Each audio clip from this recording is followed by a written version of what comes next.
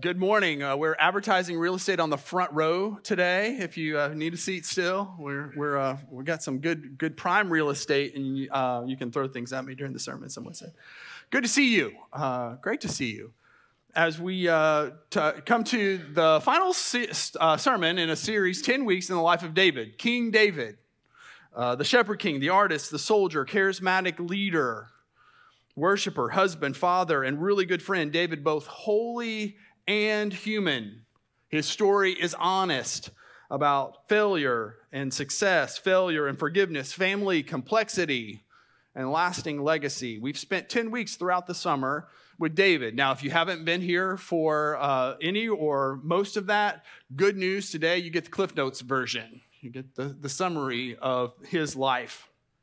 We spent 10 weeks in the summer. And so today, that series and the summer, in a lot of sense, is ending. It's the end of summer. It's hard to believe.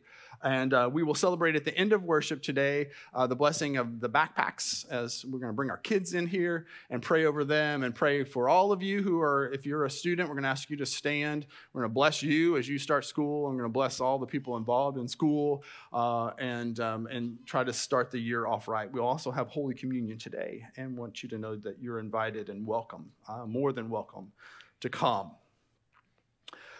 So today we do sum up the life of David, and we're going to pan out and look at his life in the scope of salvation history, in the widest scope possible. You know, one of the ways to read the Bible is, and maybe the most important way to read the Bible is through the lens of Jesus. And so instead of thinking about history, what we do is we pull out Jesus from history, and then we read everything through the lens of him. He's sort of in the middle of the Bible, and so what comes before and what comes after comes really in clarity through his life. And so today we're going to look at David through the lens of Jesus and then through our own lives and look for the lessons that we see about how God's kingdom works and how life works and how God works. And we're going to see it in David and Jesus and in us. And we're going to do so as we come to the scripture this morning, looking at 2 Samuel 7.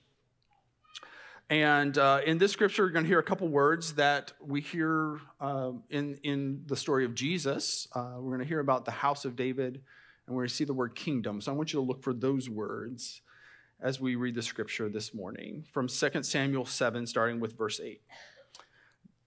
This is the prophet Nathan. "Now then, tell my servant David, this is what the Lord Almighty says. I took you from the pasture, from tending the flock, and appointed you ruler over all of Israel.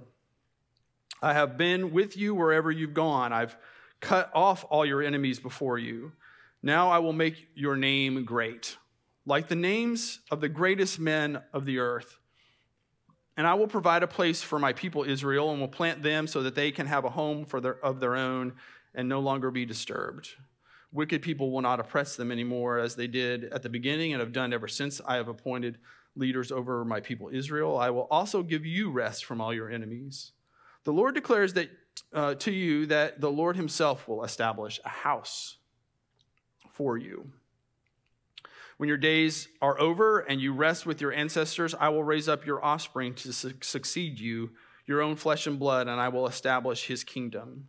He is the one who will build a house for my name, and I will establish the throne of his kingdom forever." When I hear the word house there, it doesn't mean a physical house. We think, like in English monarchy, you think the House of Windsor or the House of whatever. This is the house of David. It is, in our sense, a spiritual legacy that continues on to this day. David was 1,000 years before Christ, and now we're 2,000 years since Jesus, and we want to talk today about the spiritual legacy and the lessons that we learn from the life of David. And then the word kingdom is a word that Jesus himself used a lot and appropriates that to help us understand how God works and how we relate to God. And there is a spiritual legacy through David as well. Well, that carries to this day. So today I want to give you 3 lessons from the life of David. Now, this is a Cliff Notes version. This could be 3 sermons in itself, and I'm going to promise not to go that long. So we're going to roll through this, and you might just take one thing away from the lessons that we've learned. If you've been here, maybe some of these things will sound familiar. 3 lessons from the life of David. Number 1, don't make decisions based on how things appear. This sounds so simple, but it is the most foundational and most important as we think about David's life. We see this in several key places in his life, and we see it from the very beginning in the opening story about David as he is being chosen king. The way he got into the role is through this lesson. As the prophet Samuel comes to pick out find the king, and he comes to Bethlehem, and he comes to David's household, and all of David's brothers are passed before Samuel, and they're thinking, maybe it's this one, and they're trying to gauge how it's going to work, what God's going to do by outward appearance. And you may remember that they didn't even bring David in. He was out in the field because they had just made the assumption that he wouldn't be it. Did you hear the kids just now? Woo. So Samuel is looking for the tall, strong, electable type. This is, in fact, how they got to having a monarchy in the first place. The people said, we want a king that looks impressive like all the other people's kings.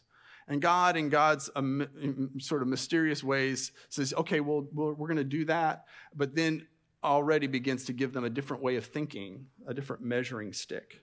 As they're parading all those brothers before Samuel, Samuel says to himself in 1 Samuel 16, surely the Lord's anointed stands here before the Lord. But the Lord said to Samuel, don't consider his appearance or his height. In fact, these exact qualities that had gotten them to looking for a king become the thing that they're going to not look for. Don't consider his appearance or his height, for I have rejected him. The Lord does not look at the things that people look at. People look at the outward appearance, but the Lord looks at the heart. Don't make decisions based on how things look from the outside. Now, this is more than just don't judge a book by its cover. I think we know that idea. Don't judge a book by its cover. There's more to it than that, maybe. But I think God is saying something else here. It's a lesson that will define David's life and can define ours and all of life. The way things appear is not the fuller story.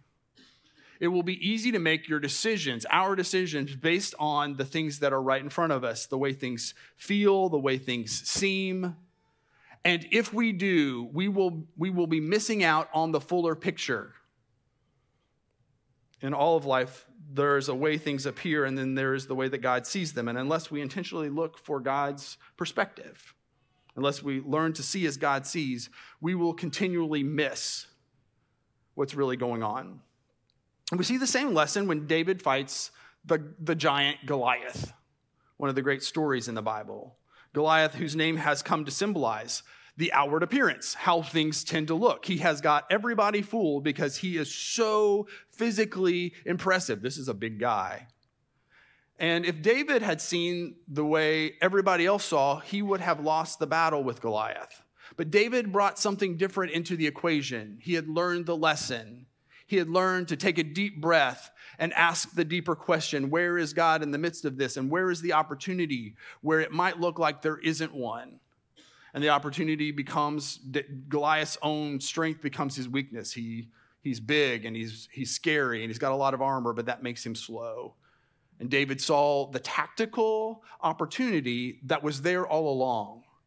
And when you say it that way, well, he knows how to use a slingshot. He's a marksman. This is actually no contest at all. David is going to win every time. But what's amazing about the story of Goliath is that nobody else saw that opportunity. Think about it for a second. Nobody else saw the opportunity that David saw. What did he bring to that equation but the ability to see deeper than the surface?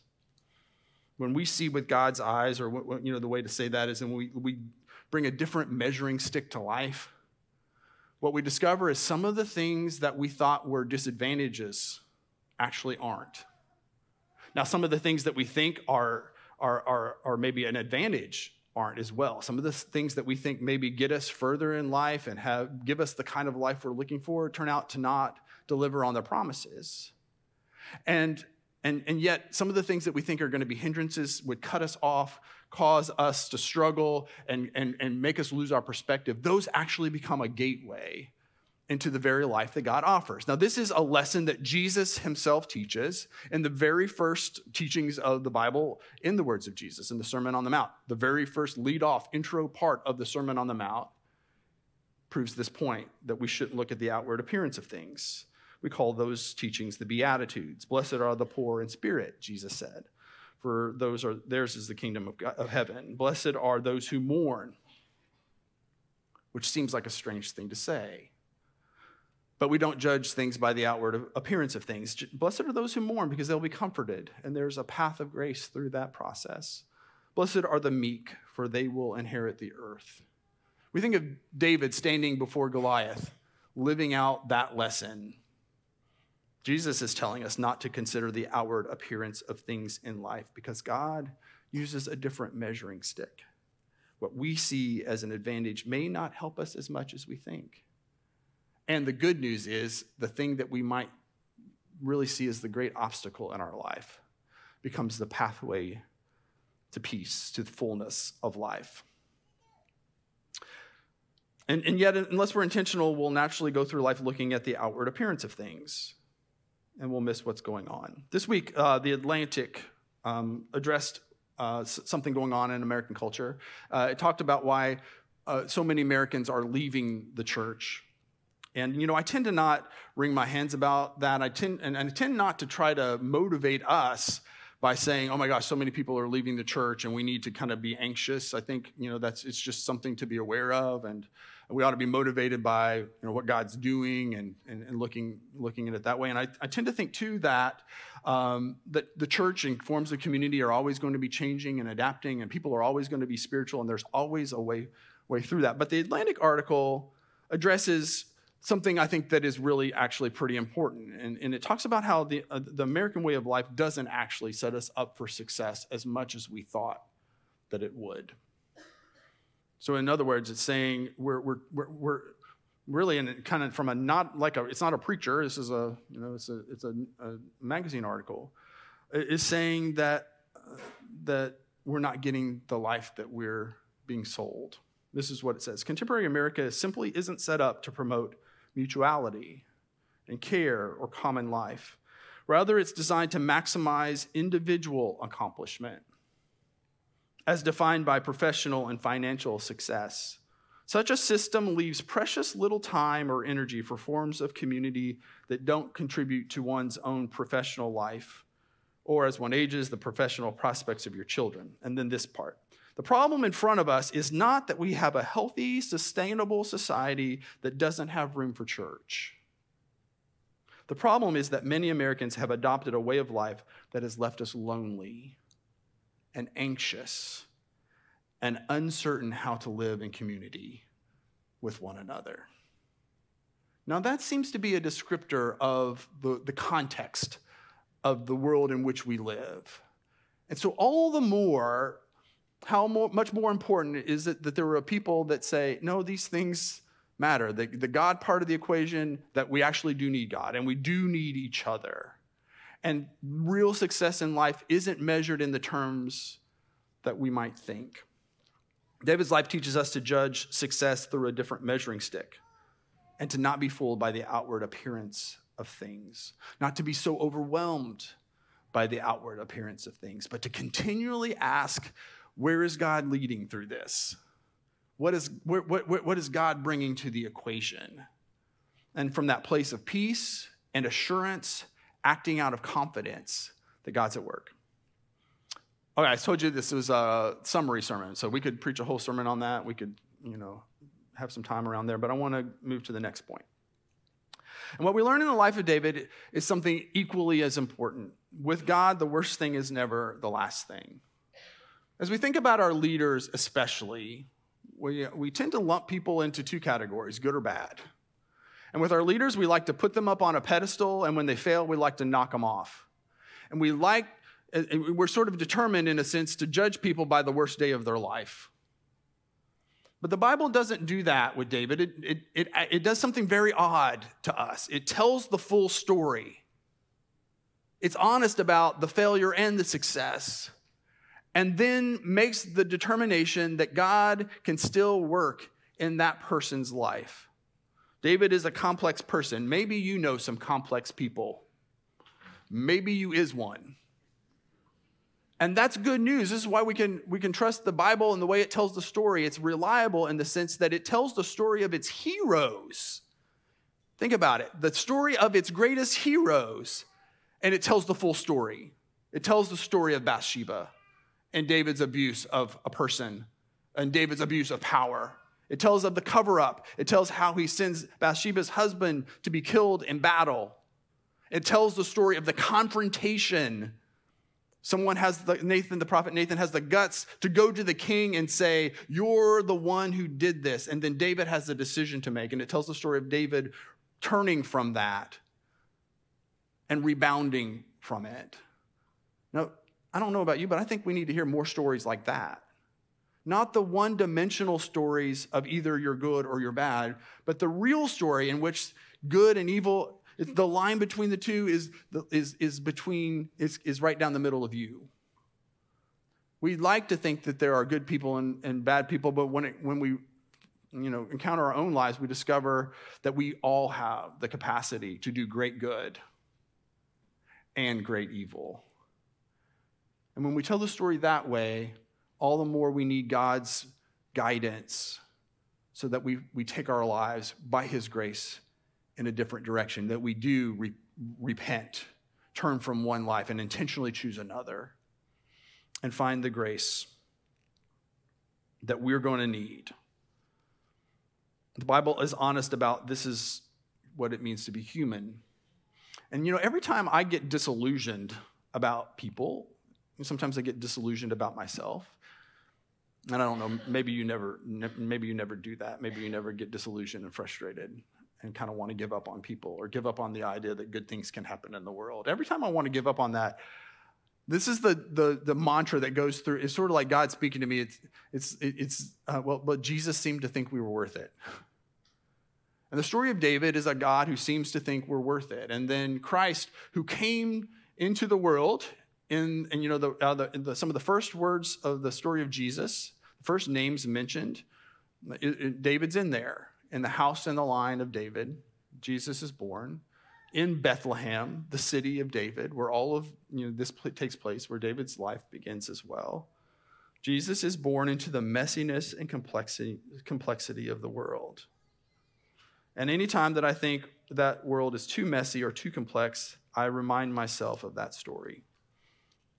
There's something to Jesus being born into that honest story that helps me. What keeps me from giving up is that the Bible tells the story of its most beloved leader and the story of Jesus in such an honest way. Because it tells us of God's true intent. In God's story, the worst thing is never the last thing, that we don't have to be defined by the worst day of our lives. And that is important. This, of course, is symbolized most clearly in the cross, the symbol that we keep at the center of our life. Because, even as we come to communion today, the bread and the cup remind us that God can and God will redeem things. This is what God does. Finally, third point, the lesson that we learn in the life of David that sums all of this up is this, and I worked on the language of this really a lot, so I need you all to be impressed. Your affection determines your direction. In fact, I hope somebody is just doing something kind of like not thinking about church, not thinking about, the sermon, and just out of nowhere that phrase this week will just kind of pop into your head and you'll be like, oh, you stuck it in there. Your affection determines your direction. I heard a sermon years ago from a pastor who was thinking about he was out running actually and thinking about something that somebody else had, and he was really impressed, and then he kind of the word I think is covet. He wanted something that somebody else had in their yard, and then God said to him, he just heard it very clearly, you don't have to acquire it to admire it. Now that'll stick with you, and I hope this one will too. Your affection determines your direction, because that's what we mean by David when we say David was a man after God's own heart.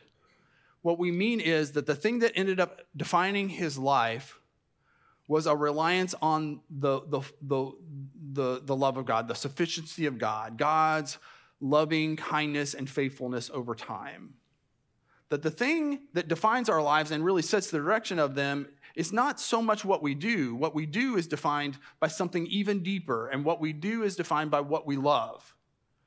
What we determine in the life of David, that ethics matter and justice matters and what we do matters, but all of that has something much more foundational, and this is the foundation of how the world works. We will do what we love.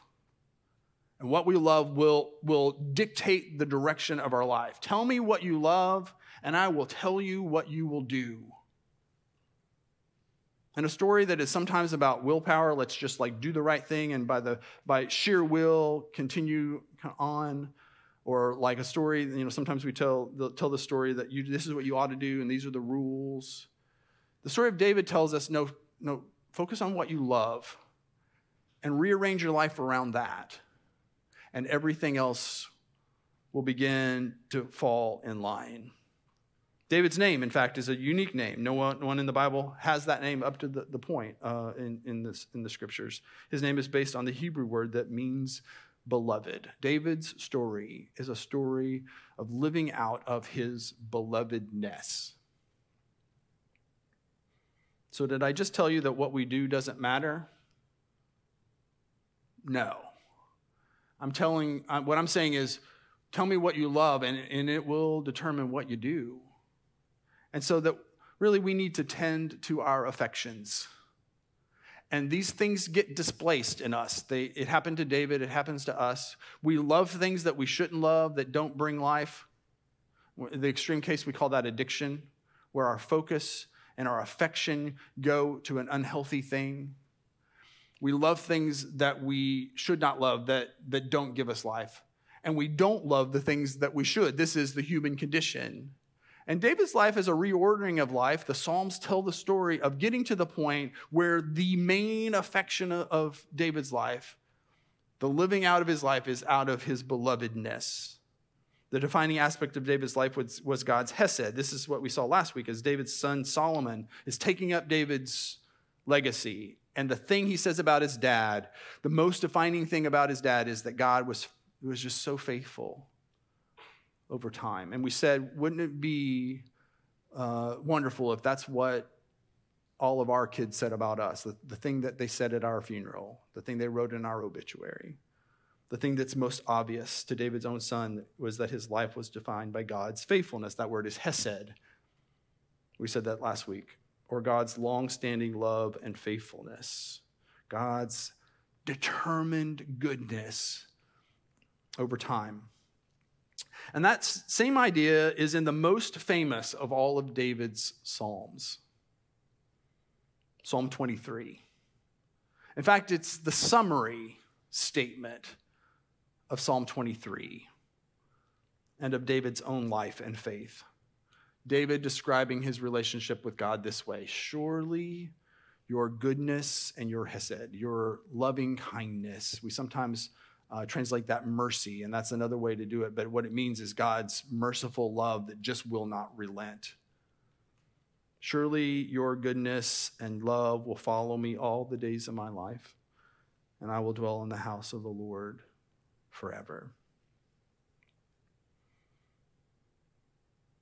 David's legacy is this: above all else, he saw himself as one loved by God. And we see this even more clearly in Christ, the one who lived out of his belovedness. And in David, in the 23rd Psalm, we hear a real sense of that's enough. That's enough. That everything else can flow out of this. That when you get to the bottom of things, that's what you discover, that we are God's beloved. And the key is to go down to that level and then build everything else on that foundation. So we've spent 10 weeks in the life of David this summer, and now we're going to shift and we're going to spend 9 weeks. If you liked 10 weeks with David, we're going to do 9 weeks in the book of Colossians. So we're going to the New Testament, and the New Testament book of Colossians is just maybe one of the most descriptive, most beautiful explanations of the sufficiency of Christ, of getting down to the base of things, is God's love for us in Christ, and then building on that. So I wanted to show you just a very short video that is a bit of a indicator of what's to come as we prepare for that next series starting next week.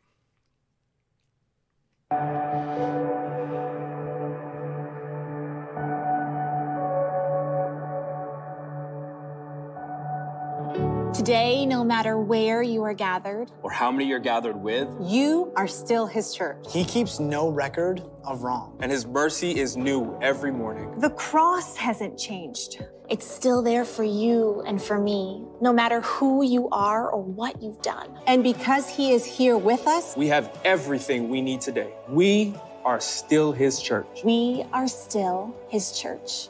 We are still his church.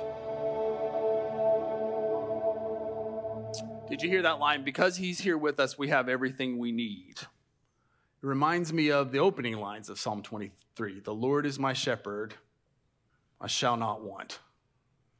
Sometimes we translate it in those same words. The Lord is my shepherd, I have all that I need.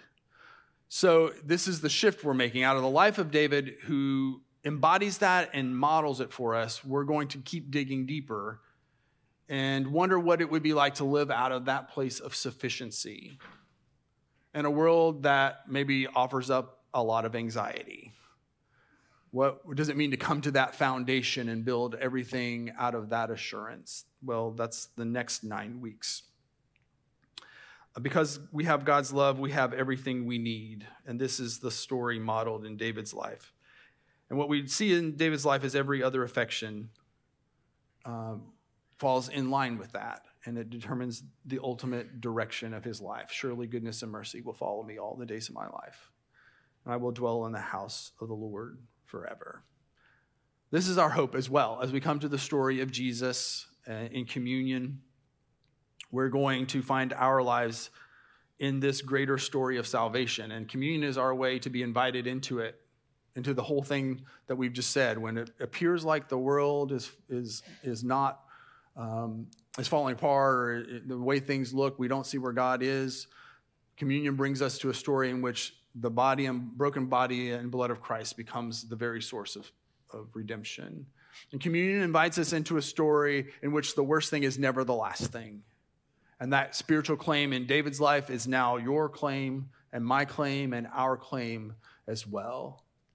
And ultimately, it invites us to one great affection, the great love of God that will stop at nothing, is so determined to be with us. And so as we come to communion this morning, I want to invite us to the scripture one more time, and to put those words on the screen from Psalm 72, and I'm going to invite us to listen for what God might be saying to us in those words. And then we'll sing and we'll join in Holy Communion together. So one last time, as we come to the scripture and hear it again, as we soak in it, hear these words: sing to the Lord a new song, for he has done marvelous things. His right hand and his holy arm have worked salvation for him. The Lord has made his salvation known and revealed his righteousness to the nations. He has remembered his love and his faithfulness to Israel. All the ends of the earth have seen the salvation of our God.